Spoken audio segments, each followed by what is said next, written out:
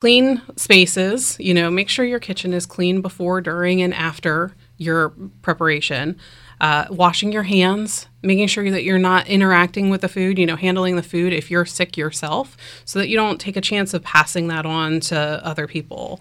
And then following cooking, reheating, cooling instructions. A lot of things are on packages of ingredients that you might buy, or even, on the turkey wrapper itself, it'll tell you how long to cook it per pound and what temperature to look for when you're done cooking it.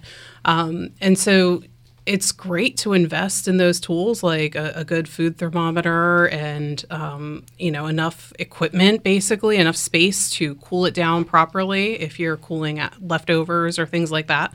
And just really following directions. There's so much information out there. It's a quick Google search. If you need to know what temperature to cook something to, you can easily find that information. And we also, I believe we have some of it on our website, if not at Rappahannock Area Health District, definitely the state website, Virginia Department of Health, some food safety information up there. The thermometers have gotten the digital thermometers are just so much easier to use and so much more accurate. Yes. I paid less than $20 for a really nice digital thermometer on Amazon, delivered to my house within, 48 hours or so. And I use that just about every single day. So it's a really inexpensive and useful tool to use and have available.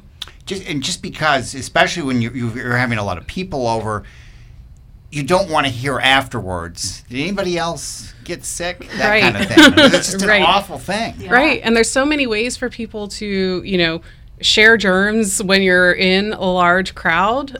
But the food is one way that you can make sure that you're not sharing that. It was by, cooking it, cooling it, reheating it all appropriately. And it gets it's so easy, especially on Thanksgiving when you're all just sitting around. Somebody needs to think about, hey, let's start putting this back into the refrigerator. Yeah, absolutely. You don't want to leave things out at room temperature for too long. If it's supposed to be kept hot or it's supposed to be kept cold, you want to get that into the next phase as soon as possible and make sure that it cools down or reheats appropriately. Well, especially with the turkey this time of year, you got to plan. Thaw it in refrigeration. You don't want to thaw it out at room temperature. So many of these things, just, the clean spaces. I know that that's something when the health department goes, that you see that all the time with restaurants, that they can get caught on that. It is easy just to keep cleaning things off so you don't have the cross-contamination and all of that. Absolutely. Restaurants are definitely held to a higher standard than your home kitchens would ever be. Certainly a higher standard than my home kitchen is held to. But it is important to make sure that you're cleaning and sanitizing those surfaces, especially after you're working with things like raw meats and before you're going to, cut up vegetables or something that maybe isn't going to get cooked all the way through and won't be heat treated, so that you don't run that risk of cross-contamination.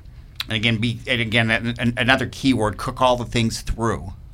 Because again, there's things can develop from that. Yes, we don't want to undercook anything. No. So, and I guess the other thing too, that do what you can do, because especially if people are bringing things to you, you oftentimes don't know. Correct. Some of the but if you do what you can do. Yeah, absolutely. Do what you have control over, and hope that everyone in your family is doing the same.